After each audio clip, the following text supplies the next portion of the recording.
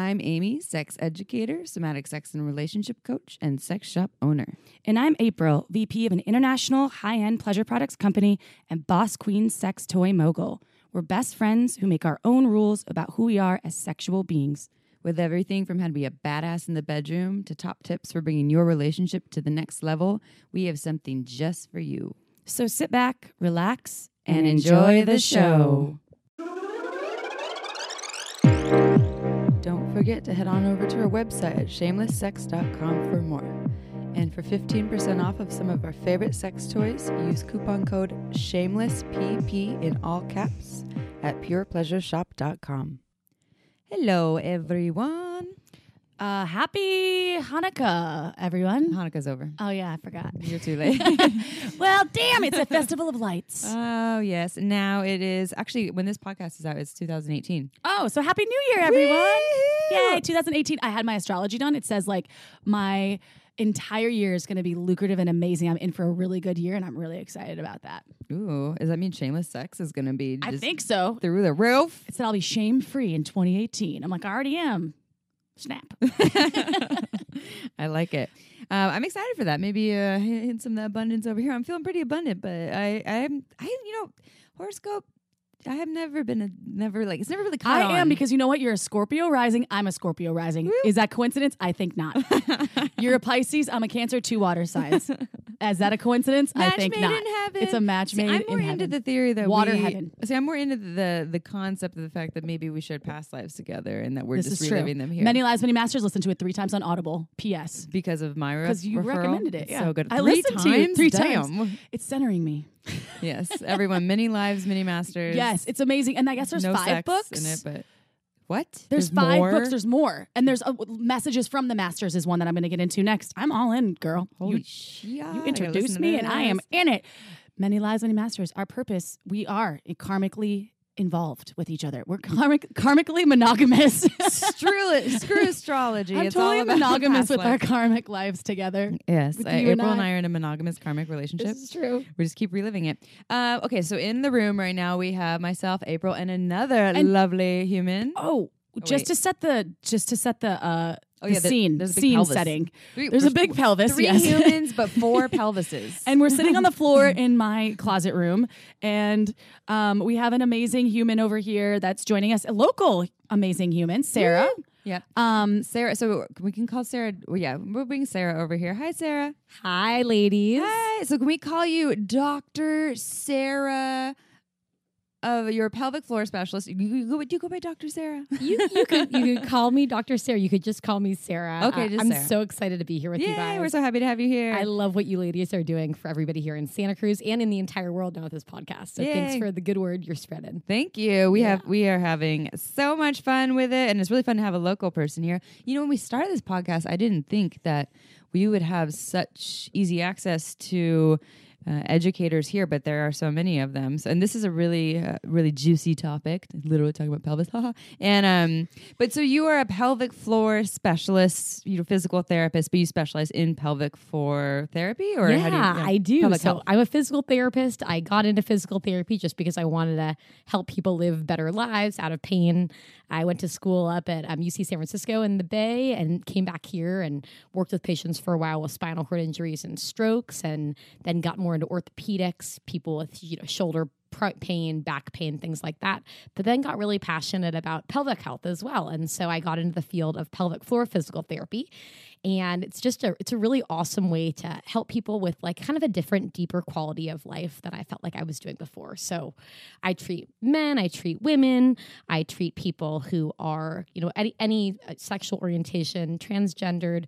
You can treat children, you can treat teens, people throughout their lifespan, right? Because as you guys are really showing everybody, sex and our bodies are something that we should really care for entire lives.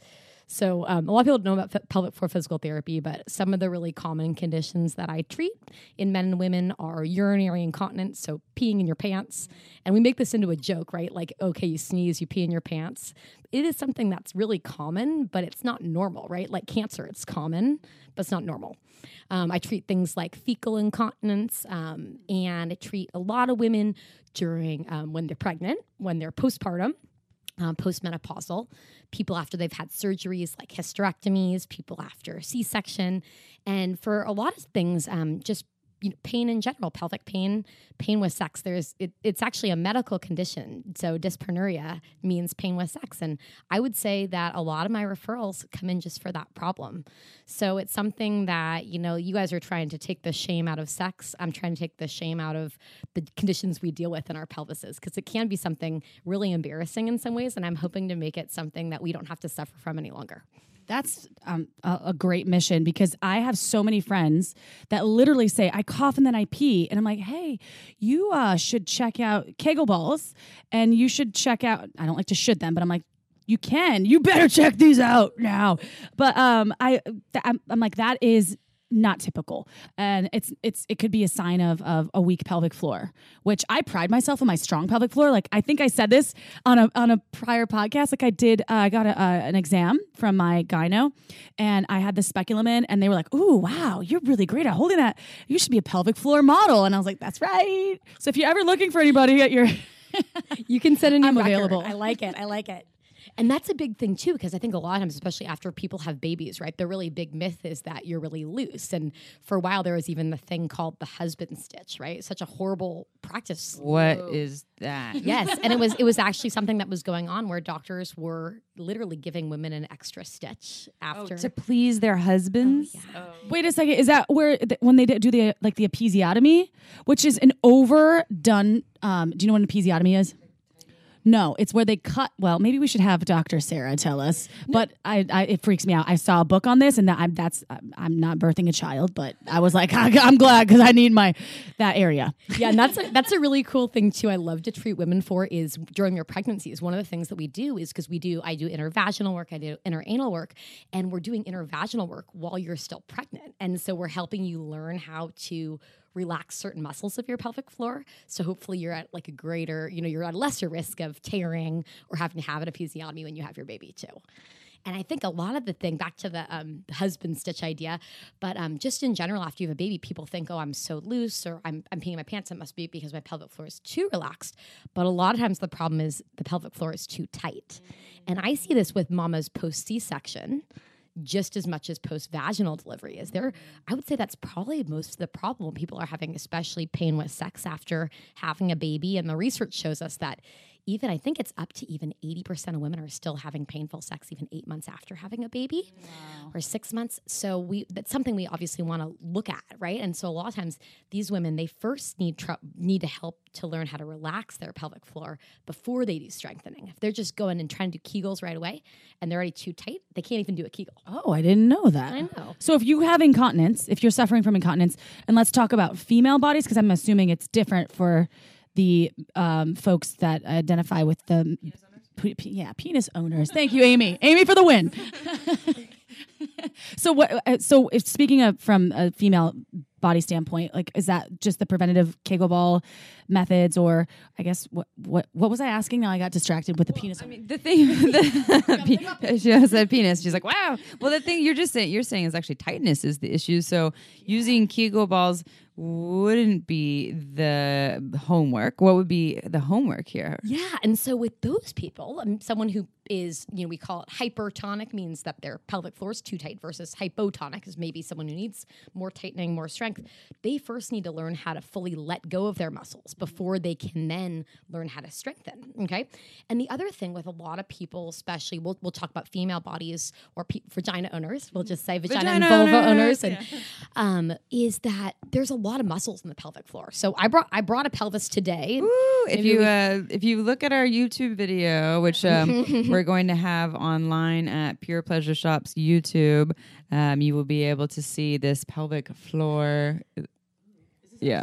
It's there, right there, looking right at you. She doesn't. There we go. Of a female body, yeah. And this is something that your listeners can also Google as well. If you look at a pelvic floor, and So really, there's a lot of different muscles. So you guys can see, ladies, or if listeners at home, if you guys want to just Google pelvic floor muscles, you can see there's so many layers, right? A lot of muscles that we didn't even really know about, and maybe these Look lovely at the clitoris. Yes, I there see it this is. whole clitoris. There's the wishbone. Yes. And this is where they cut for the episiotomy. You got it. Oh, you got geez. it. Was this is this the perineum? Yes, so they're pointing right now to the perineum, the area between the vaginal opening and the anal opening, and that is that's where the episiotomy cut happens, and a lot of times where women tear. So But- wait, they They cut it so it's easier for the head to come out, but oh it really is not Lord, unnecessary. that sounds terrible. Anybody that does research, ask if you are pregnant right now. Tell your doctor no episiotomy. It's an overly done surgery. Eep. And Serious. if you do get an episiotomy, be sure to come to pelvic floor physical therapy after. So what I was going to say about the pelvic floor muscles, and because we've all heard the general advice, just do Kegels, you'll be fine, right? So one of the reasons why I encourage people to see a pelvic floor physical therapist if they're having pain with sex, they're peeing in their pants, and is because in the pelvic floor, in the female pelvic floor, there's muscles that specifically close off the flow of urine that surround the urethra versus muscles that surround the entire vaginal opening, right?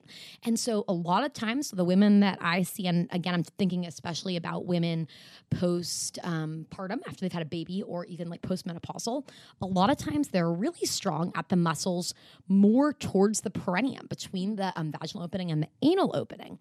But I'll put my finger up more near the muscles near the urethra, and it's like those muscles are in Mexico with a tropical drink on vacation doing nothing, right? And so someone might Sounds feel, fun. It does. Are always there. I know we all want to be with those muscles, right? But what happens in these women? They feel like they're doing a Kegel, possibly, and they are contracting some muscles, but they're not just using the muscles that actually stop the flow of urine, right? So it's like you go to the gym and you're doing squats totally incorrectly. You're not really working your butt, right? So it's the same thing in the pelvic floor. So a lot of times what I'll do with the people I treat is I'll put my fingers on different muscles and I say, okay, you feel the muscles here and they contract. And then I say, these are the muscles that are more closing your entire vagina. But let's go up to these muscles. And I'll kind of use my finger to show them what muscles those are and then help them learn how to just contract those muscles. Yeah. So we use different cues sometimes for those too. So for your listeners at home, and you guys could try this here because I know you guys probably have a lot of experience doing Kegels, right? You can think of, there you go. Not 30. But which muscles are you moving? Exactly. So, but no, that's what she's saying. It's not about all of This it. is why it's great that you're here, because I didn't know I was not doing it wrong, but like that I could be more pointed. Exactly. And there are pelvic floor conditions where we want to get the muscles towards the back stronger. There's things called prolapse where we're having organs on our body like our rectum or our bladder push into the vagina. It almost feels like something's falling out of your vagina. It's a very common condition postpartum and postmenopausal. And in those cases, we might want to tighten certain muscles to bring things back in. But for example, if you want to think about, and maybe for some of your listeners who are having problems with like urinary incontinence, peeing in their pants, to specifically isolate the muscles towards the front, remember that if you kind of go down your body, if you are a vagina owner, you can put your hand on your pubic symphysis, which is that bone that you feel underneath your belly button. Then it would be your clitoris is kind of the next place you go to.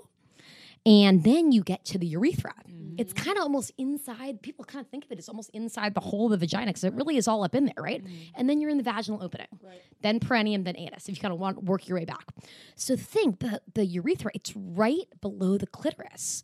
And so sometimes some of the cues I tell my people I'm working with, my vagina owners, is to close the top portion of your labia over your clitoris, like you're closing French doors. That's what you're trying to do without your fingers. You're actually trying to close. Okay, so that's using the muscle. I feel it now. So oh, sorry. Well, we're sharing mics, so I apologize to the listeners. We have 2 mics, 3 people. So now I feel I'm concentrating. Interesting. And feel how that might be a little different. It is weaker. Or harder. It's weaker. I have a weak labia and clitoris.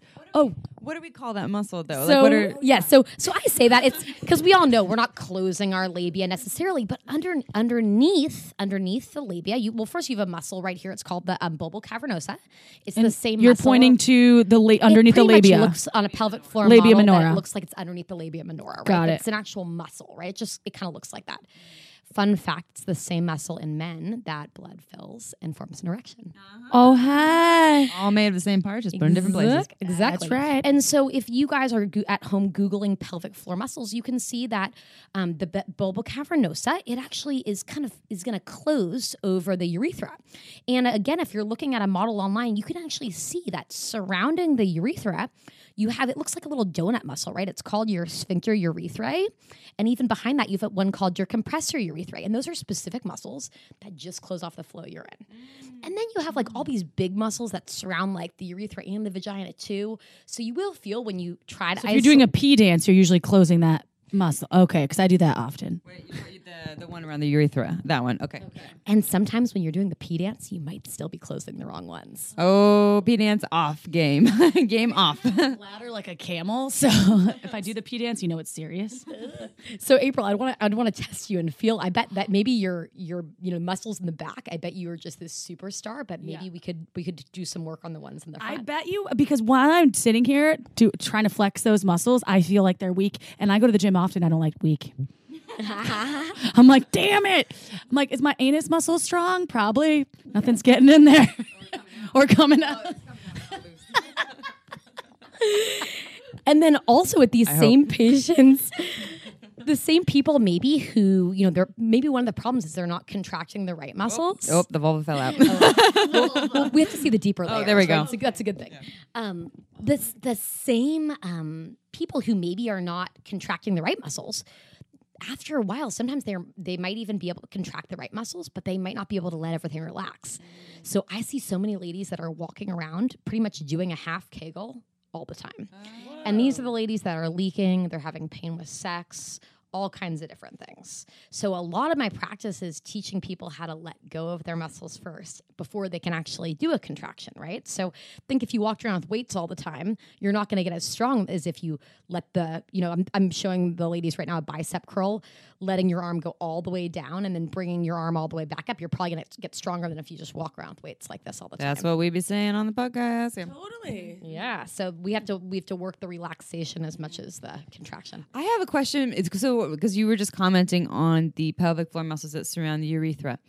Do you ever see that when people learn to relax that muscle that they can now ejaculate? Have like that actually coincides with female ejaculation? Because I would imagine that's kind of a similar thing for a lot of female-bodied folks who want to learn how to ejaculate. To me, it always seems like they just haven't relaxed that part of their muscles, and they'll do Kegels and they still can't figure it out. And so I'm wondering if they focus on that particular thing. So that was imagine you're closing the top of the labia around the clitoris, like the door. If you did that work to relax and release that, specifically the release, would that help? Do you have any? I haven't had any patients talk about that, but what you're saying makes complete sense.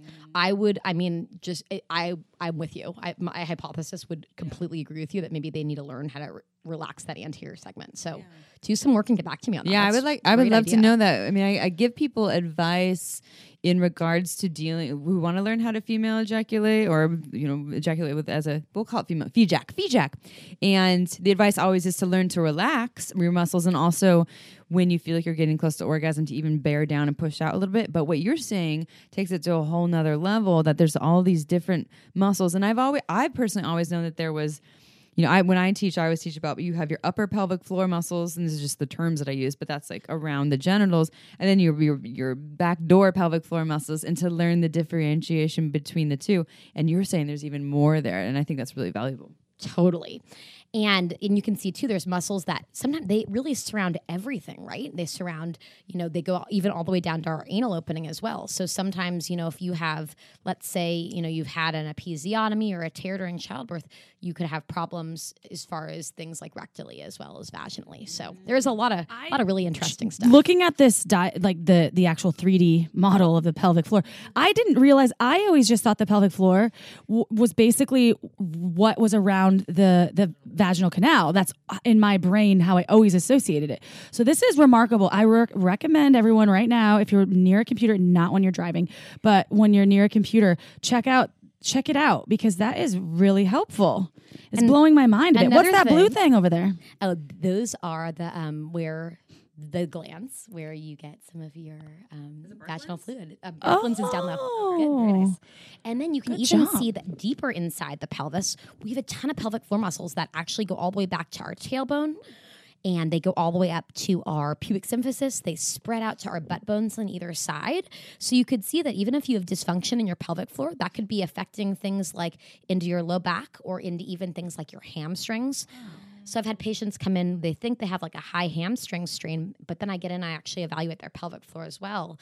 And we find that the dysfunction of their pelvic floor is driving their leg pain or their tailbone pain. Could that cause sciatica? Pain. Sometimes a lot. It can be one of a contributing factor to sciatica. Because I have several folks that I've like in the last few months that have had problems with, they've mentioned to me, they're like sciatica is acting up. Don't you sometimes have that? Pelvic floor? Maybe that could be it. We a lot of times too is I need to lighten it up. Sometimes we also see the pelvic floor go into spasm too to help protect the rest of your body because the pelvic floor really it's the bottom of our core, right? We have our diaphragm on the top of our core, pelvic floor on the bottom, and our abdominal muscles and back muscles that surround us. So a lot of times my patients, their pelvic floor is in spasm, but they also have back pain and they're super weak and unstable in their abdominals. And so in a way, sometimes the pelvic floor goes into spasm to help give your body some stability that's not getting. So they're lacking the core strength. Exactly. Do some planks right now too, people. Just kidding. Okay, and then I have a question about that too. Then, for your super athletic workout folks like little Chip over here, is it possible for people to focus so hard on core strength that it could tighten up the pelvic floor as well? Like it could work in a kind of like a reverse effect? Is that what the word is? Sometimes, yeah. And actually, one of the really big things I see is with urinary incontinence, because a lot of times when people are not necessarily even just doing some ab work, but really holding their belly in all the time, that actually can put a lot of pressure down on the pelvic floor. So picture if you squeeze a tube of toothpaste, the bottom of the tube is where the toothpaste comes out. So if you squeeze your belly, suck your belly in, that can be actually more pressure on your pelvic floor. So things like urinary incontinence, things like prolapse, where you actually have organs starting to slip through, the vaginal opening, rectal opening, can be brought on a little bit more by that. But what I see a lot, especially in women, I think more than men, is people are always holding their abs in, holding their legs together, clenching their butt. And we know there's stuff called fascia, right? Fascia is the connective tissue. It surrounds your muscles, your organs, nerves, all the good stuff in your body. And actually that fascia from your belly, it connects into your pelvic floor. The fascia from your inner thighs connects into your pelvic floor. So if you're a listener at home who has pelvic pain, or if you ladies do, sometimes you can rub into your inner thighs, and those people will also have areas of tightness and pain on their inner thighs too, because it's also related. I don't know if this is related, and maybe it's not, and that's okay. We can move on. But I have hip flexor issues. Could that be related to pelvic floor? It could be. A lot of times hip flexor issues are also related to just core strength and stability in general. And a lot of times it's when your hip flexors are coming on to try to give you stability that you're not getting otherwise. That makes sense, because I do so much core strength. Like I do Pilates all the time, and oh man, this is enlightening. I'm not going to stop working out. No, you don't need to. You definitely don't need to. And but just in general, I think, as you ladies, I think are one of the great things I think you guys talk about a lot, and some of your guests have talked about in the past, is the importance of breathing, right? And being able to relax and being able to let these, basically let these muscles go. And that's something that I think, can be really valuable for male and female bodies, right? Who are possibly experience pain with sex or just pain in their pelvic floor in general, because our breathing can actually really help our pelvic floor learn how to let go and help the arousal process in general, right? So do you guys want to try something to get these muscles to maybe loosen up a little bit? So you got to get comfortable. You guys okay touching your pelvic floors a little bit today? So yes. If there's, is that good? So if you, it doesn't matter if you're a female or male-bodied person, just a person with a pelvis in general, if you take your hand, you can find your pubic bone in the front, right? And then you can put your hand kind of next to your butt bone and work your way in until you're next to your vaginal opening, or for the men listening at home, kind of behind your scrotum on the perineum. So just find like a nice little place, and I recommend even laying down if you're at home. It's a nice way to feel this as well. You guys don't have to today, but put lay on one top hand of me, there, Amy. and then put another hand on your low belly. And can you guys see right now? If you can first let your low bellies go. Notice maybe if you were even just holding your low belly in general, right? And can you start to let some breath come into your low belly? So breathing in and out. noticing if you have any air going up into your chest, up into your chest bone, and instead directing all that air down into your low belly, feeling that low belly expand. And then can you start to, just like you're feeling your low belly expand as you inhale and kind of drop away from your hand as you exhale, try to feel your pelvic floor doing the same thing. So as you're inhaling, can you feel your pelvic floor muscles kind of drop and descend into your finger? And as you breathe out, as you exhale, feel those muscles just slowly sink away, right? And so if this is a hard thing for you to feel, if it's hard for you to feel if you inhale and feel those pelvic floor muscles drop down and lengthen, it might mean that you're really holding your pelvic floor in and tight all the time. So this is a great activity if you are experiencing pelvic pain or you just want to know, are those muscles able to fully relax? And some areas you can think about, learning how to let go are thinking of your pubic symphysis in the front, letting go, because we know pelvic floor muscles attached to there. So you can breathe and picture relaxing that bone. You can breathe and picture relaxing your tailbone because that attaches into the pelvic floor as well. And those are all things you can do to start to feel the breath into your pelvic floor. So that's a great activity. I like that. For your patients or for your clients even too, that are possibly having pelvic pain and tightness either before they want to have sexual intercourse, before, just in general, if they're having pain. So just to kind of get more in touch with your body and what you're doing. Always. And breathing is always good. Getting in touch. What she said with your breath, I took the microphone. You didn't get to hear the end of it. I think that's really helpful. So what my takeaway from that is we have all these different, this is the Clip Notes version, of course, but there's all these different muscles, and it's important to learn to not like everyone thinks tighten, but relax these parts of ourselves. And a key way to do that is to imagine breathing into them. And that's a pretty simple tool. And I know for myself, when I first started to breathing into my pelvic floor, it's a little bit of this imaginary abstract thing because we don't really necessarily, you can feel it relaxing and releasing, but it's different from the breath in our chest and our diaphragm and our belly. So it might be a practice, and I can feel the value of it as a way to identify the areas to relax. And just in general, the idea of learning how to breathe into your belly versus just breathing up into your chest. Because if you're breathing up into your chest all the time, I'm kind of demonstrating my chest rising. That actually has been shown to trigger the fight or flight response. The research has shown us that triggers, adrenaline, running away from the dinosaur. Where being able to breathe into your belly and let your chest be quiet, that's triggering rest and digest. So for your patients who are trying to have sex without pain and for pleasure, it's going to be harder to get into that mindset if you're in a fight or flight, run from the dinosaur mindset. So thinking about breathing into your belly can be super, super key with keeping your chest relaxed. That's how when I run, I know this is like off topic, but it just reminds me of that when I run on the treadmill or when I'm running outside and I breathe really heavily, like with like almost labored breathing or something where it's hard for me. And I just focus on my breath and taking like slow, deep breaths. I can run faster and longer. And it's just like breath is amazing. There's people that can sit in ice bucket, like ice, what are they called? Like the Iceman. Like you can just because of his breath for like hours when most people would die of hypothermia. Well, he's actually doing a really breath, but it's what I remember. It's fast. It's really fast, and I don't think he's breathing. Do you remember? Yeah, I don't think he's doing a full body breath. I've actually done this breath before. I don't remember it fully, so I could be wrong. But it's not as I know it's not slow. I'll just say that.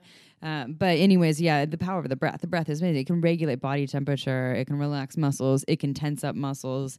It can also help you get through hard workouts. I hope so. Yeah. One question I had was, because we're talking about relaxing muscles, but how do Kegel exercisers, Kegel balls, jade eggs, how do they fit in your practice in terms of your conversations with folks? Yeah, I mean, I would say that a lot of my patients have to be pretty high level before I recommend them. I personally I haven't found that jade eggs can be as successful for my patient population. A lot of times because what we talked about a lot of patients are either too tight or we want the pelvic floor to be able to come on and go off. And so a lot of times with the jade egg, if you're walking around holding a jade egg all the time, it's kind of the same thing as walking around with a stiff leg, right? We want to have our leg be able to flex and extend as we walk versus just walking around this, straight locked out leg all the time. And so, possibly having it in as a feedback tool to squeeze against, possibly having Kegel balls in as something to be able to hold and to work on sitting to standing or something like that. I think the way that they might be used in a way that might not benefit people as much as when they're wearing them all the time and walking around, because it's not letting the pelvic floor do what it's supposed to do, which is go on and come off kind of in a normal way. Where would be the first place to start? Just after the breathing exercise and getting kind of used to before people go into the Kegel balls, the assisters, what would be the first place to start? Really good question. So what I like to would start someone with after they've learned how to let everything go is, can they do contractions of those different muscles? So can they do a contraction of maybe the back half of their pelvic floor? Can they pull it up and in?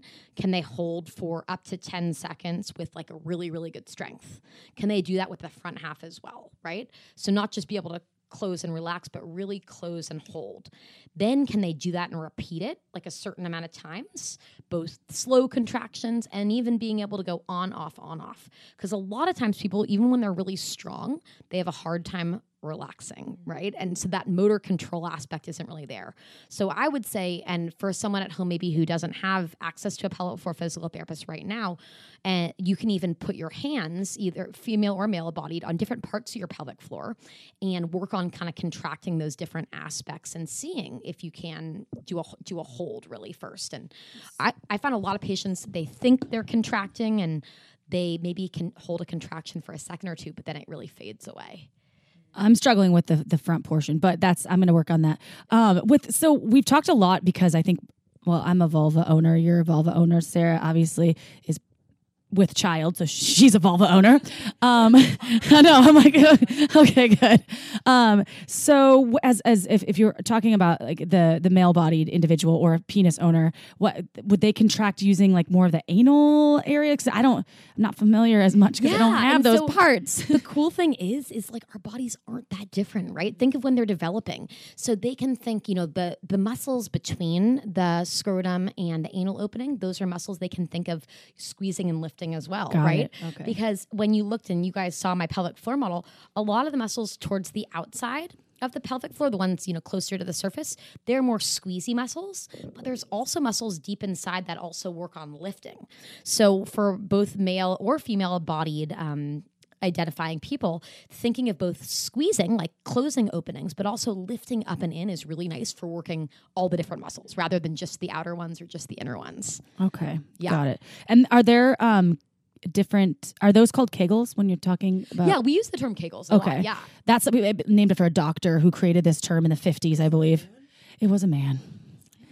But so are there Kegel exercising tools for male bodies to use? Yeah, so you can anything that you're using, anally? You can put things in your anal opening as well, right? Okay. And holding things up and in. Got it. What about penis weights? Got to have a flared base, people. If you're going to put it in the There ass, you go. flared base. Don't put anything without a flared base. Dangerous.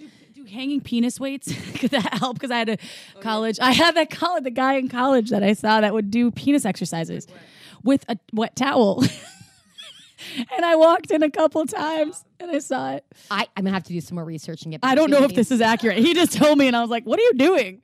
He's like, what? This makes me last longer. I don't know. I was 19, okay? Well, my question then would be, what about pelvic floor strength? From what I know, for male-bodied individuals, it can be related to erectile strength and, of course, to urination. However you say it. I was like, I almost said like incontinence, I guess, but same thing, as well as ejaculation control. But when you're working with male, you do work with male body folks or not? I work mainly with females, okay. But pelvic floor physical therapy does treat male and female patients as well as everything in between it. So a lot of times males might seek out pelvic floor physical therapy for urinary or fecal incontinence. Mm-hmm. A lot of times with prostate issues, post prostatectomies, right? Being able to have somebody come in and help. But then even just for pelvic pain, the way women have pelvic pain. So pain, testicular pain, perineal pain, anal pain can all be reasons men might seek this out as well as trans individuals. So if somebody is getting surgery, right? I mean, if you go get your ACL repaired or you get like a really minor knee surgery, you get sent to physical therapy. So think of a super invasive gender reassignment surgery. You probably want to have a little bit of help getting that rehabilitated as well as obviously post C-section and post anything after childbirth where you have cuts there as well. So if we have listeners out there that aren't having pelvic floor pain, really haven't really done a lot of pelvic floor work in general. Is there like a preventative thing that they can do to allow for no need for eventual therapy? You know what I'm saying? And because I always recommend Kegel balls. I'm like, you're Kegel balls. But are there other things they can do? Yeah, I mean, I think just the breathing exercise I showed you guys today, that can be really awesome to make sure your pelvic floor can relax all the way. That'd be like one of the main things. I would say just even some self-exploration of your own pelvic floor and noticing if there's any areas that feel like they're really tight or painful. The same way you might like rub your leg and find a tight muscle, you can do the same thing in your pelvic floor, right? So that'd be a good thing to do. And then to see if you can contract the different parts of it. So you can Google pelvic floor muscles online. You can look at where the muscles are that are kind of near the urethra, and ask yourself, can I contract just those muscles like I'm stopping the flow of urine versus can I squeeze the entire vagina versus can I squeeze the entire anus? And if you can learn how to relax all the way, not have any pain as you're touching your pelvic floor and be able to contract the different parts of it, that's probably setting you up pretty well. Yeah, I would. So would for homework, you know, if people were like, I wonder about my ass muscles. Can you just stick a finger in your ass and tighten and see if you can feel it? Totally. All right, and so it's the same for a vulva. You could do the same thing. And then the harder ones, I think, to test for would be the urethra. And for penis owners, you know, I think, is it all? So for penis owners, this is my question then. We talked about for female body folks, we have the muscles around the urethra, that area. We have the muscles around the vaginal canal. And there's the deeper muscles too. And then there's the anal sphincter muscles, those ones, or the anal canal. For male body folks, could they separate the urethral from the overall pelvic floor too? Same thing? Okay. So, I mean, for anybody at home, you can think about the idea of stopping the flow of urine, or for people, unfortunately, who've ever had to have a urinary catheter put in, you can think about if that catheter was a straw that you're trying to suck water up off the floor with, and you're trying to suck things back up and into your body. That can be a nice way to kind of work on this. I just don't recommend people always sitting on the toilet and trying to stop the flow of urine midstream, because that can lead to urinary retention. So if you try that maybe every couple months, see how strong you are, that's fine, but don't make that a regular practice. What does it mean if you really never have to pee? I'm just a friend of a friend. No, I really, I don't drink enough water. That's what Amy's going to say. But I mean, I drink a lot of La Croix. We were just on a business trip and I was like, Chip, you need to drink more water. I drink water only when I'm thirsty. You're only supposed to drink when you're thirsty. I was like, that's not a good sign when you're craving water. You need water. You're made of water. I mean, you have maybe a different answer, but I think you know the answer, April. I'm with you. So I think like a good general rule, because it is kind of like, okay, how much water do we drink, right? How should we drink? So a really good general rule is you can think of what your body weight is right now in pounds, cut that number in half, and you want to make sure you're drinking about that many ounces of water a day. She drinks a quarter of that. There you go. Probably 1/16 of that. Oh, no. I'm drinking La Croix. Oh, no, it's still over there. And does La Croix count as water? That's fine. Is it true that they use beaver anus to naturally flavor this? Sarah, we're expecting you to know all the answers to everything. Beaver anus. Please explain why you're saying that. Okay, because I read this article that when they use natural flavors on things, they use beaver anus secretions to help. I don't know who's secreting the anuses of these beavers, but I heard that when it says natural flavors, it can be up to 100 different chemicals. That's what I'm saying. Right? And there's animal byproducts in these things. So I don't know. I'm just saying, I told Amy this when we were traveling in Utah and she was dying laughing. She's like, shut up. I'm like, I swear to you. She's like, why do you know all this weird stuff? I'm like, I don't know, because beaver anuses like turn me on, I guess, because I love La Croix. And I'm pretty sure there might be, if anybody knows a La Croix specialist, is there beaver anus? Well, anyways, tangent. So back to the point. We're still looking for a wine sponsor, but April needs to drink more water and a little less wine. She's trying. She doesn't even know how to drink water. She's spitting all over herself. It's cute. But what were we just talking about in terms of the water? Beaver anus. No, before the beaver anus. In terms of the water. She was talking about incontinence. Yeah, no, about why I wouldn't probably pee often enough. Yeah, I think that's probably it. Probably water. Yeah. I think Amy's got you covered on that one. Yeah. For all the. Well, okay, and so for for people who do pee often, even male body folks. So if there's male body folks who just have a hard time when they have to pee, they have to go, otherwise they're going to explode. It just comes on all of a sudden. What would you say to them? Okay, so these are all really good questions, and a lot of people have these problems, right? You have that friend that quote always has to pee, right? So another thing besides not peeing enough is people who pee too often. So really, normal urinary frequency, we only want you peeing once every 2 hours, right? Oh, you hear that, folks? April's like, whatever. But some people, they're going to the bathroom so many times, or we call it just in case pee, where they're just peeing before they leave the house, just more of a habit rather than when they need to. And then throughout the night, maybe people are getting up multiple times throughout the night to pee. So my general rule is, if you haven't gone through menopause yet, if you're a woman, if you're kind of like before any prostate issues as a man, you shouldn't have to pee in the middle of the night at all. Oh, ever at all? Mm-hmm. Oh, I know a lot of folks that are doing the opposite. I'm not going to shame anyone, but I do too. Mm-hmm. And obviously there's times you drank a lot of water, you went out late the night before, that might happen more, but that's something you want to kind of work on, because you want to get your bladder to be able to be something that gives you accurate information, right? And after a while, like I see it a lot with my ladies after they go through menopause, and they say, oh my God, I went through menopause, now I have to pee all the time.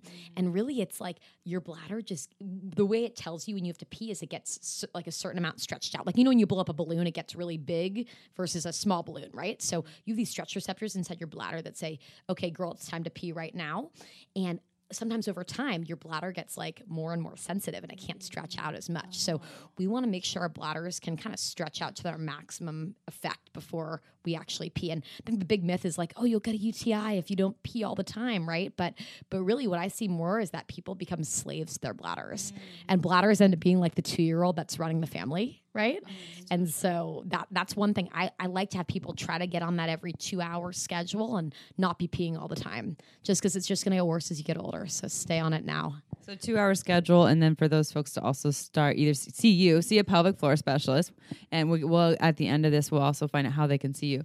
But then also would you say to learn to both to relax the urethral muscles, like that tissue around there, and then also learn how to tighten it too. And exactly, because for that person you're talking about, it's called, I think what you were describing, someone who just has to pee really bad, right? That's called urinary urgency. So with incontinence, we have two types: stress incontinence, that's like I'm jumping rope and I pee in my pants, or I'm running and I pee in my pants, versus urgency incontinence, which is I'm walking into my house with groceries and I'm opening the door, and as soon as the key is in the door, I start to pee a little bit in my pants because I know I'm so close to my toilet, right?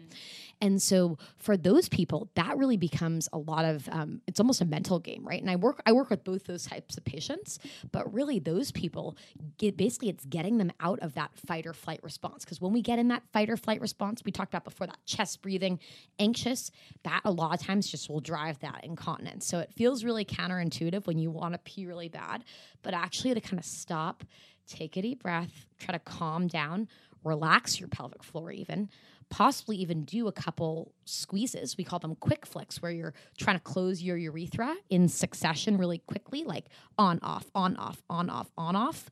That can actually send a message up to your bladder saying, hold on, don't let the pee come out right now. So that's what I'd recommend to that patient or that person who is, always running to the bathroom and leaking a little bit on the way. So incontinence at whatever level is curable. We can say it is. It definitely is something. I don't want to say we can always cure 100%, but right. I think pelvic floor physical therapy is always the first line of defense, because surgery, there can be some people who are very appropriate to get surgery, but a lot of times that can have a lot of side effects, right? So I always like to have people try conservative care first. Okay, got it. That's helpful. So in general as well, if let's say you're going to have a child, having strong pelvic floor is something that can really help you with labor, right? I mean, this is something we always talk about with wearing Kegel balls. And but then let's say afterward you have a child, how long can they go into starting to rebuild their pelvic floor strength? Because I know it can weaken, right? Yeah, and we do it right away. So through pregnancy, they're learning not only just to strengthen, but to also let go, because that's a really big part of the childbirth process, is the surrendering and letting your pelvic floor open up all the way to let a very large object pass through. And so that's something that people are learning in pelvic floor physical therapy even when they're pregnant, right? So I see patients, they come in maybe because they're having pain with sex during pregnancy, they're having back pain, and we end up treating their pelvic floor and showing them kind of how how to relax some of those muscles. And then it's really fun. Those same people will come back and they'll bring their little infant along with them. And I see people super early on, but definitely we don't usually do vaginal work until after they've gotten that 6-week check by their OB, but we'll come in and assess for scar tissue, right? If they had a tear at all, and make sure their muscles can fully relax, and then they can start to strengthen as well. So, okay, cool. Because I know there's a lot of, I get asked all the time about when can I start to have sex after pregnancy? When can I'm like, I'm actually not a doctor. I just have a podcast, but let me look that up. I'll Google it for you right now. Yeah. So a lot of times they recommend waiting until you get checked by your doctor. Make sure like all the wounds are healed first before stuff kind of goes in there. But I think it can be really nice because that's a really scary thing for a lot of women, and a really big thing for women either postpartum or postmenopause. And obviously you guys know this for all your work at Pure Pleasure is that lubrication is a big factor, right? Because Uber lube. Yeah, Uber lube. Still, I know. So one thing, it's especially if a woman chooses to breastfeed their baby, they actually get put into a really low estrogen state. So it's almost kind of like you get this fun little sneak peek of what menopause is like, where your vaginal tissue atrophies, right? Gets thinner. You don't produce as much natural lubricant. Right? And so these poor ladies, both breastfeeding moms and then also postmenopausal moms, are super, super dry, right? Then they had a tear on top of that and they're not sleeping, right? So all these factors, and then they feel guilty because they're not having sex. And so one of the big things that I'm teaching these ladies is the importance of lube, both putting it not only on the outside of their body, but deep inside them as well, on their partner, if they're partnered with a male-bodied individual, or on any type of a sex toy they might be using at that time. And Uber lube is safe for folks with vaginal atrophy, right? Right. Beautiful. And a lot of times, like these same patients, and I'm sure you guys see them come into the store, either they're postmenopausal or they're breastfeeding moms, or just anybody in general that maybe they are not someone who's naturally drier. They are having sex and it's painful because it's dry, right? They're dry and they're having that friction. And so a lot of times what happens in those people is that their pelvic floor muscles say, girlfriend, I don't want to let anything in. And those pelvic floor muscles go into spasm. So this person's problem started because they were too dry, but then they get this whole secondary almost injury of pelvic floor muscles that are in spasm. Maybe at that point they've stopped breastfeeding, or maybe they're postmenopausal. They've started some type of a hormone treatment where they're not as dry anymore. They've started using Uber lube and they're not as dry anymore, but their pelvic floor is still in spasm. It almost has this like post-traumatic injury, right? And so I see patients for that all the time. So if you're listening at home and you are postmenopausal, or you are postpartum and breastfeeding, or you're just anybody in general who is experiencing the littlest bit of vaginal dryness, definitely go somewhere like Pure Pleasure, or I think you guys can shop online there to get things like lube, and make sure that you're using lube, because I think these ladies are helping kind of take the shame out of that. It's very, very important for preventing pelvic health problems down the road. Absolutely. Lube is the key. I'm going to take a lube bath. Amy, any more questions? No, I think, is there anything that you feel like we missed that our listeners must know? The most highlights, like if there's like a Cliff's Notes too of the most important takeaways? I mean, the takeaway that really blew my mind was learning, not necessarily learning how to tighten, but to relax. And then that seems like the main issue that you're dealing with, regardless of gender or sex, is people aren't relaxing their muscles. They're actually more often too tight. Totally. I mean, I just think the importance of caring for this area and not feeling shame around it. So I think really appropriate times to visit a pelvic floor physical therapist are, before you have a baby, after you have a baby, before you go through menopause, after you go through menopause. If you've had any type of surgery involving your genitals, both male or female body, or some of the other conditions I just described, it's just worth it. If anything, you're just going to learn some more information about your body. And just know that pelvic pain is super, super common. Pain with sex is really, really common. It's, again, like we said, it's like cancer. It's common, but not normal in our bodies. Sex shouldn't be painful, as you guys know, and we see it all the time. It's really, really, really connected to people who have had, obviously, trauma, any type of trauma. The research has shown pelvic pain is connected to people who have gone through even terrorist attacks, natural disasters, things obviously like sexual trauma, but even emotional trauma. And my Santa Cruz hippy dippy tidbit, I know you guys are interested a little bit as well, is ancestral trauma. And I'm always really interested in the effect that has. And we don't know what's happened in people's past lives of their family members and how that could even affect our bodies. Yeah, I like that. Yeah, Sara, you say it. Karmic warriors. What did our pelvic floors trauma? What was it when we were going together lifetimes ago, Amy? We didn't have a trauma. Our pelvic floors are awesome. No, I'm just kidding. I don't know. I don't know. I'm not sure when our warrior. That's what April and I convinced that we were like warrior goddesses ruling some kingdom back in the day. We're not sure when or where, but we'll get back to you when we read the second book of Many Lives, Many Masters.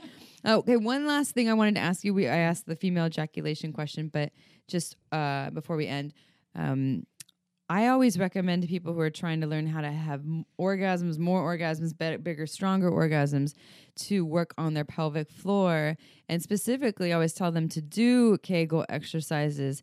What can you say about, do you have anything you can say about, because I would imagine the other part of it, the learning to relax those muscles, would be really important too, as part for orgasm or just for sex in general. I mean, do you have anything that you can add to that piece? Yeah, I mean, I think the relaxation part would be huge, because what I see with my patients, even ones who are relatively strong, is that they can do an even stronger contraction once they've learned how to fully let go. And so I would say for those people to explore their ranges of being able to fully relax their pelvic floor before they do any contractions as well. So doing a lot of work like that breathing exercise that I described, laying down and doing that for 5 minutes first, and then maybe feeling if you are doing like a Kegel type contraction, being able to hold for 10 seconds or whatever, but then feeling, can you really truly let go all the way in between? That's usually the biggest problem that I see with people who think they're strong, but think that maybe there's something else they can do to get better. It's, can they get that full relaxation in between?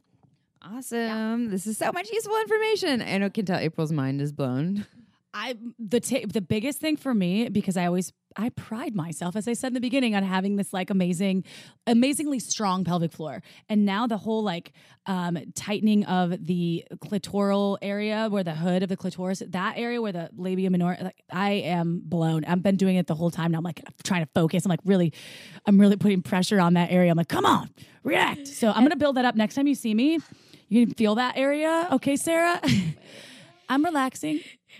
And just to be clear on that too, you know, we talked about the clitoris, we talked about closing, you know, the muscles that are kind of underneath the top half of the labia. You know, we actually were working the muscles that were deeper inside around the urethra. And for female-bodied individuals, if you want to actually feel the muscles that are around your urethra, what you can do if you're at home and you're sitting or standing, you can take one finger, like your index finger, put it inside your vagina, kind of like how you talk about people finding their G-spot, but don't go in very far. Just go into like almost, you know, the second knuckle and put your finger straight up. You'll find actually the muscles that surround your urethra. So you could put your finger a little to the right and a little bit to the left. It'll kind of feel like you're passing over a ball. That kind of ball you feel a lot of times is the muscles that surround the urethra. So you could put your finger right there. Try to do like that whole, I'm squeezing, you know, I'm closing the doors over my clitoris, and you might be able to feel those muscles around your urethra. So I'm really working on that. This is my homework for the holiday break. She's going to eat a lot of cookies and do her urethral exercises. I might drink a lot of nog. No, she's going to drink the wine. Yeah. How can people find you, Dr. Sara? Yeah, well, I work here in Santa Cruz, so I work at Precision Physical Therapy. So you can go to prefitpt.com and you can schedule an appointment. You could also email me, Sara, Sara, Tanza, Tanza, at prefitpt.com if you have any questions or you need help finding a pelvic floor physical therapist near you. Awesome. Thank you so much. It's been so much fun. And you talk as fast as we do, so this is perfect. It's good. We get so much information. And before we go, we're going to say goodbye to Sara, and then April and I are going to answer one sex question because we have a list of them and we want to get through them slowly as opposed to bombard you with a whole bunch in one episode. So thank you so much, Sara. Thank you, Sara. We love you. You're amazing. Right back at you guys. Yes. Woo!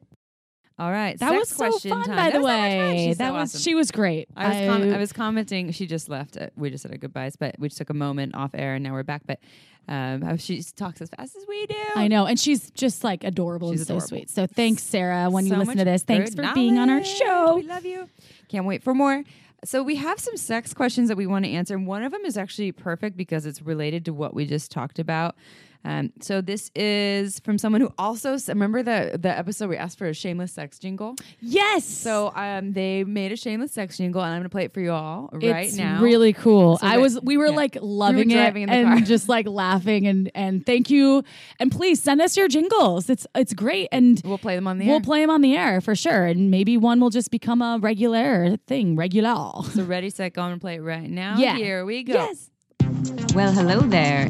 I'm Amy. I'm April. We have something just for you. Shameless sex. Don't you love it? Thank you. Sex. Shameless Sex. Shameless. So thank you. We sex. love that. Thank you, listener. Yeah, super fun. So this person sent us a sex question. There's multi layers, but one part of it is that they asked about are there any ways that I can either work on my premature ejaculation, or am I just stuck with a quick dick? And so this, I think, goes hand in hand with what we were just talking about, what Sarah was talking about. So what I'm really going to say is everything. I'll refer to this episode, right? We were talking about in this, and Sarah didn't go too deep into ejaculation, nor did I. And I think that was because she was more in tune with, I think, a lot of female bodies. Exactly. It sounds like, but I think the first step would be seeing a pelvic floor specialist. And seeing a pelvic floor specialist, because it is very much related to those muscles of the pelvic floor and everything Sarah said about learning about the difference between your anal sphincter, those pelvic floor muscles, versus your urethral muscles versus your overall pelvic floor in the front part of your body, learning to, like Sarah said, to relax them and learning to tighten them, and learning more about that is very much related to ejaculatory control as well as bladder control. They your ejaculate comes out of your urethra, same part of your body. So of course they're going. It's going to be a lot of getting in touch with your body and learning about your body, and the different layers of muscles, that we didn't even know about. And I was just thinking that when she was here and I was listening to Sarah's conversation, because I learned something new about my body all the time. I'm like, I didn't know I could do that. I didn't know I had muscles there. So I think it is going to be, for you listener that wrote in to us, a matter of getting to know your body and contracting and breathing and releasing those muscles. And I think from there, you can also start to look into maybe there's something deeper that's triggering the pre-ejaculation. Exactly. A lot of times it's a mental thing. It's that story of I'm going to come too soon. I'm going to come too soon. Right. And then you do, and getting out of your head and into your body. And just breathing. And the breathing is always helpful if you feel like you are going to ejaculate. And get into your breath work. And one helpful thing too is when you often when you do come to premature ejaculation, also in my opinion, is kind of a loaded term. Like premature for what or for whom? What does it mean? Is it like 30 seconds? You're not going as long minutes? as you'd like to, is what I'm getting from it. Exactly. It's like inconvenient. He wants to be more this person wants to be more in control, it seems, of when the ejaculation when it would arrive. Exactly. So one thing that you can do when you're feeling really excited about the intention in your cock is to just take the focus out of your cock. So start to put the focus, like breathing into your lower belly or into your inner thighs or something that's not genital related. And quite often it can take the energy out of there. And the other last thing I'll say about that is your breathing, which April was commenting on, but breathing slower, deeper breaths can decrease arousal, and fast, rapid breaths can increase arousal. So just paying attention to how you're breathing in those moments as well. Tune in. And then they also did ask a question, how to have a conversation about introducing sex toys into their relationship and also discussing their erotic desires with a new partner. Ask your partner, first of all, just say, ask them. You can ask them if they want to listen to podcast episodes and be like, what do you think about these things? That I'm actually really interested in. Do you want to go shopping? Yeah. On Pure Pleasure's website. Go on a date. Yeah. Go on a date or purepleasureshop.com, or go on a date to local a sex shop. Local sex shop. Yeah. And that can be fun. Totally. Super fun. And then, you can, the erotic desires episode that we did, episode 2, you can say, hey, I heard this interesting episode that taught me about my desires. I'd love to know about yours. Can we listen together? Or maybe you can listen, then we can share our desires. Also, if you're interested in checking out a Hot Octopus product, that's always helpful. Incorporating something that is designed for two bodies to use. I think that it's always good. Like a We Vibe too, depending on what you're into, or a cock ring, or something. Start with a minimal investment. Conversation. How do I talk to someone about it? So it's not just what toys use. It's how do I even bring up the fact that I want to use sex toys and get into harness play. And I we've talked about this in past episodes, not in the bedroom. Take it out of the bedroom. You're Yes. walking down the At dinner. street. Yeah.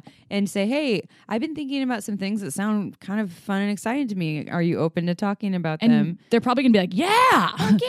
oh my god. And I've if been thinking the same thing. and this is the thing too, if they say, no, thanks, that doesn't sound good to me, then you respect that. You can also inquire why, what about it doesn't feel good, but don't pressure them in terms of their things that they're not into. And if they shame you, send them our way, and we will to our podcast so we can teach them about how not to shame someone for their sexual interest. Because I think it's badass to put your desires out there and not keep them to yourselves. I think a lot of it does stem from when people have bad feelings, I will say, about sex toys or using sex toys. A lot of it just comes from a bit of, I think, not knowing. The unknown can be really, it can feel strange and feel weird. And I think of it as a enhancement tool rather than something that's going to take over. I mean, for me, like I have a mental addiction, if you will, to my sex toys. But which one's your favorite?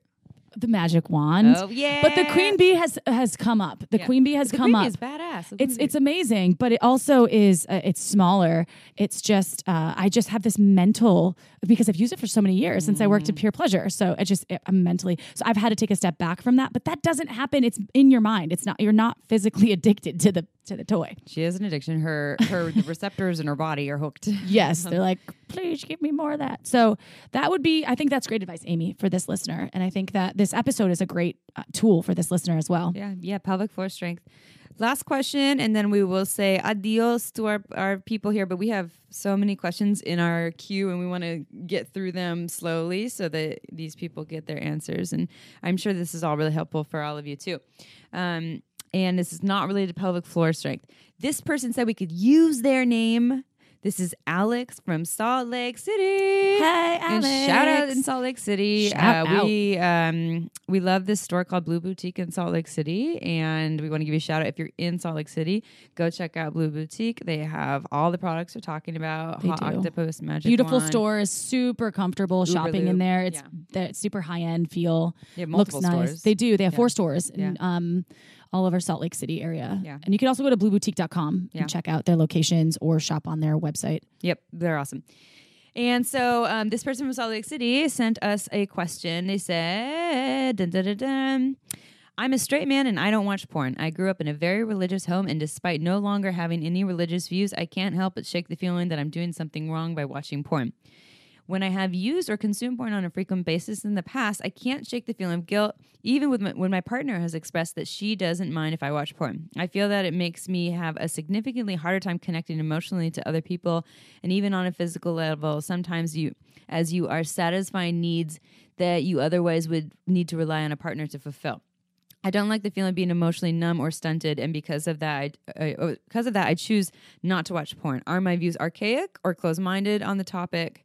Have you heard of other people with similar experiences? They want to know if this is misplaced guilt or if this is them being kind of old-fashioned.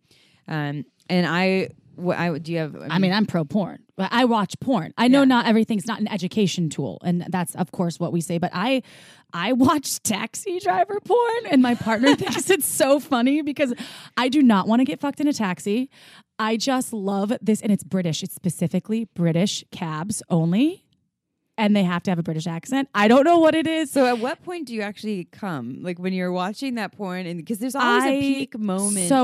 What about it really gets it's you? Usually, okay, I love the fact that it's kind of, in my opinion, and this is just me speaking for myself, it's like has this dirty feel to it. Like, oh, you get into this cab, you don't know the person, and it's like this She's old also guy. germaphobe, so that cab's real dirty. Yes, literally. and cabs are nasty. And so, no offense, some of them are clean, but I don't know. And then this guy's head is like, it's totally, you can't see it. It's like not blacked out, but it's like hazed out on the video. It's Fakes Taxi UK. It's on YouPorn if you want to search for it. And there's just a lot of different ones. And what I fast forward, so I look at her get into the cab. It's usually a female bodied person that gets in. A lot of times it's an older woman as well. I like it. What I'm when you say releasing all my older, shame in this- What is she, like 20? No. What is older I'm to talking you? like there's like I mean, okay, She's older probably than I 30. am. She's 30. No, but I don't know. Older for porn, maybe. Yeah, in the porn world. She could be my mom. Okay. Oh, awesome. So some of them are All right, younger. so your mom gets in a cab. Mom's getting into a cab. And so then they're like talking, and then I just fast forward until he always goes down on her, and I love that. So I watch that, and then she always sucks his cock and then licks his asshole, and that's when I come. The asshole lick. Yeah, and it's Yep. him I making knew all it this was a stuff. point. You Yeah. knew it, Yeah. and then he always makes the G spot squirt too, in almost every single character. Now, do you think it's real squirting? I don't know because I haven't analyzed it. I'm usually coming at that time. She's busy. I'm busy. She can't even pay So attention. for you, Alex, our listener who She asked, says, let's check out this porn. See if it changes your mind. I have no shame in my porn game. My partner thinks it's hilarious. He's like, "What are you doing? Watching the cab?" I was like, "How'd you know?" I'm like, "Well, I had some time to kill before he came over."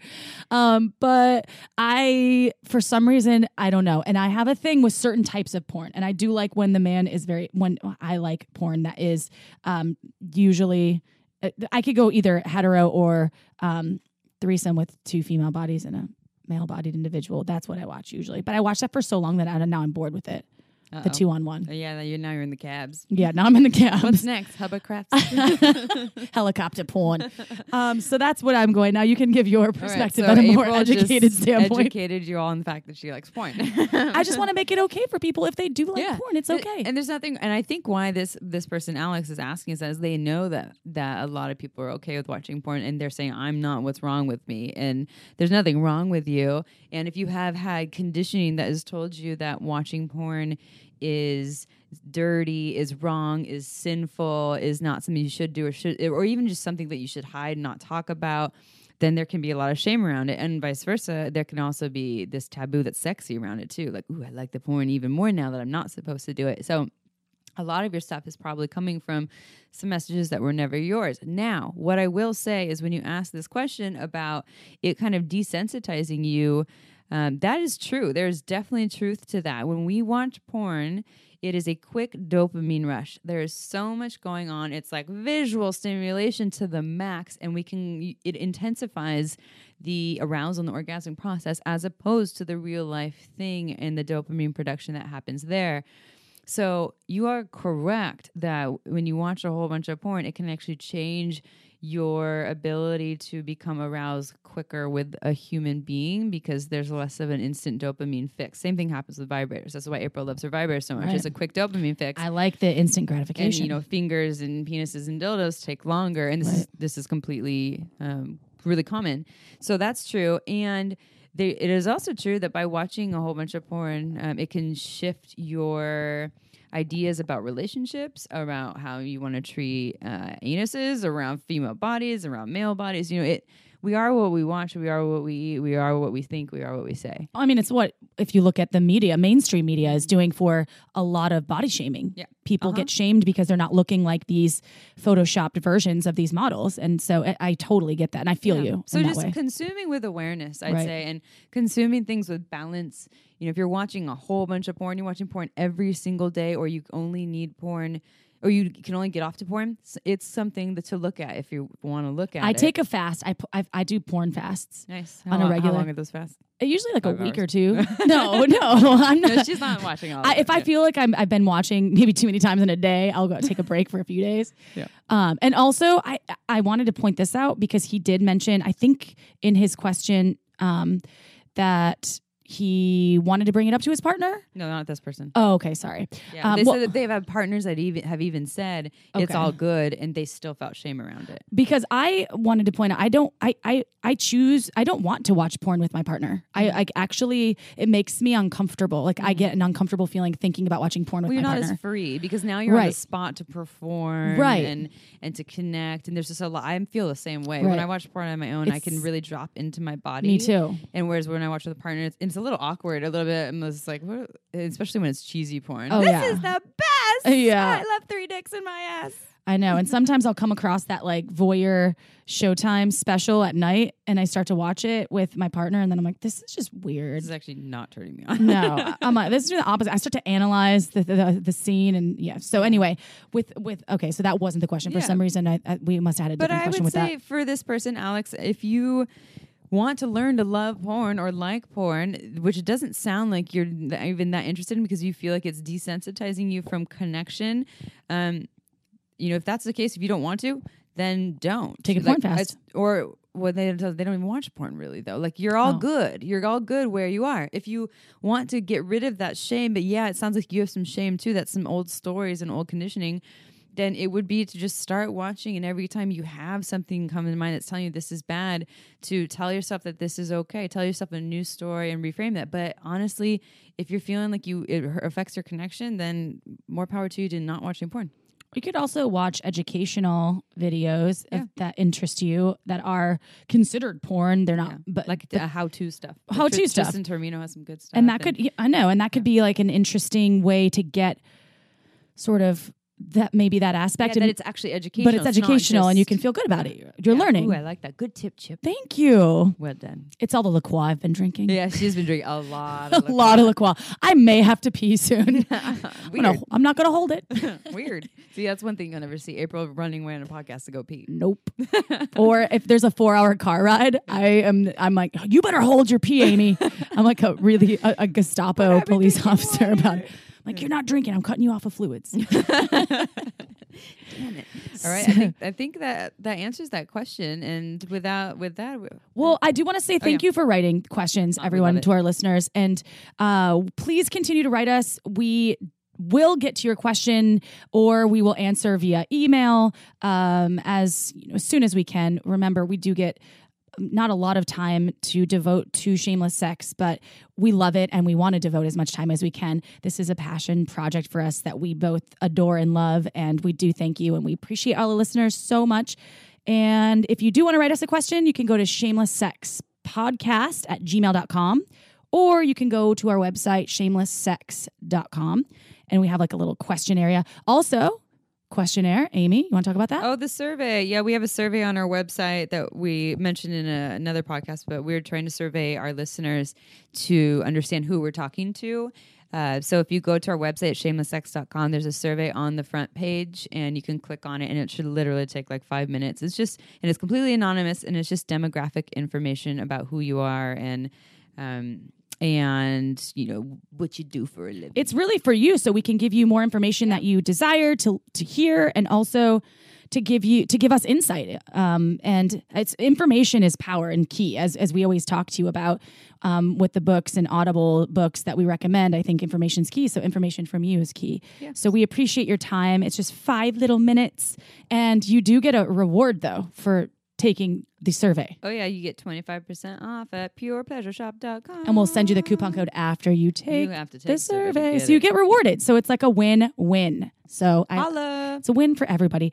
So thank you all for tuning in. We hope you learned something awesome today. We see you every Tuesday and we'll see you next Tuesday. So ciao for now. Don't forget to head on over to our website at shamelesssex.com for more. And for 15% off of some of our favorite sex toys, use coupon code SHAMELESSPP in all caps at purepleasureshop.com.